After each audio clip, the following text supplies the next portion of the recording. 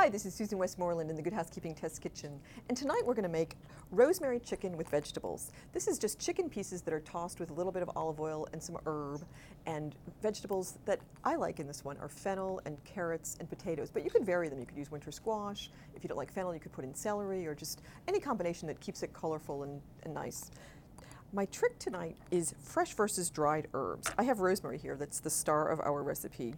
And the recipe calls for 1.5 teaspoons of fresh. But if you don't have that, don't skip over the recipe. You can go to your spice drawer and take out your dried rosemary and just use about half of the amount. For a herb as strong as rosemary, you don't want to use more than half of it because the flavor will really build. This is dried and concentrated.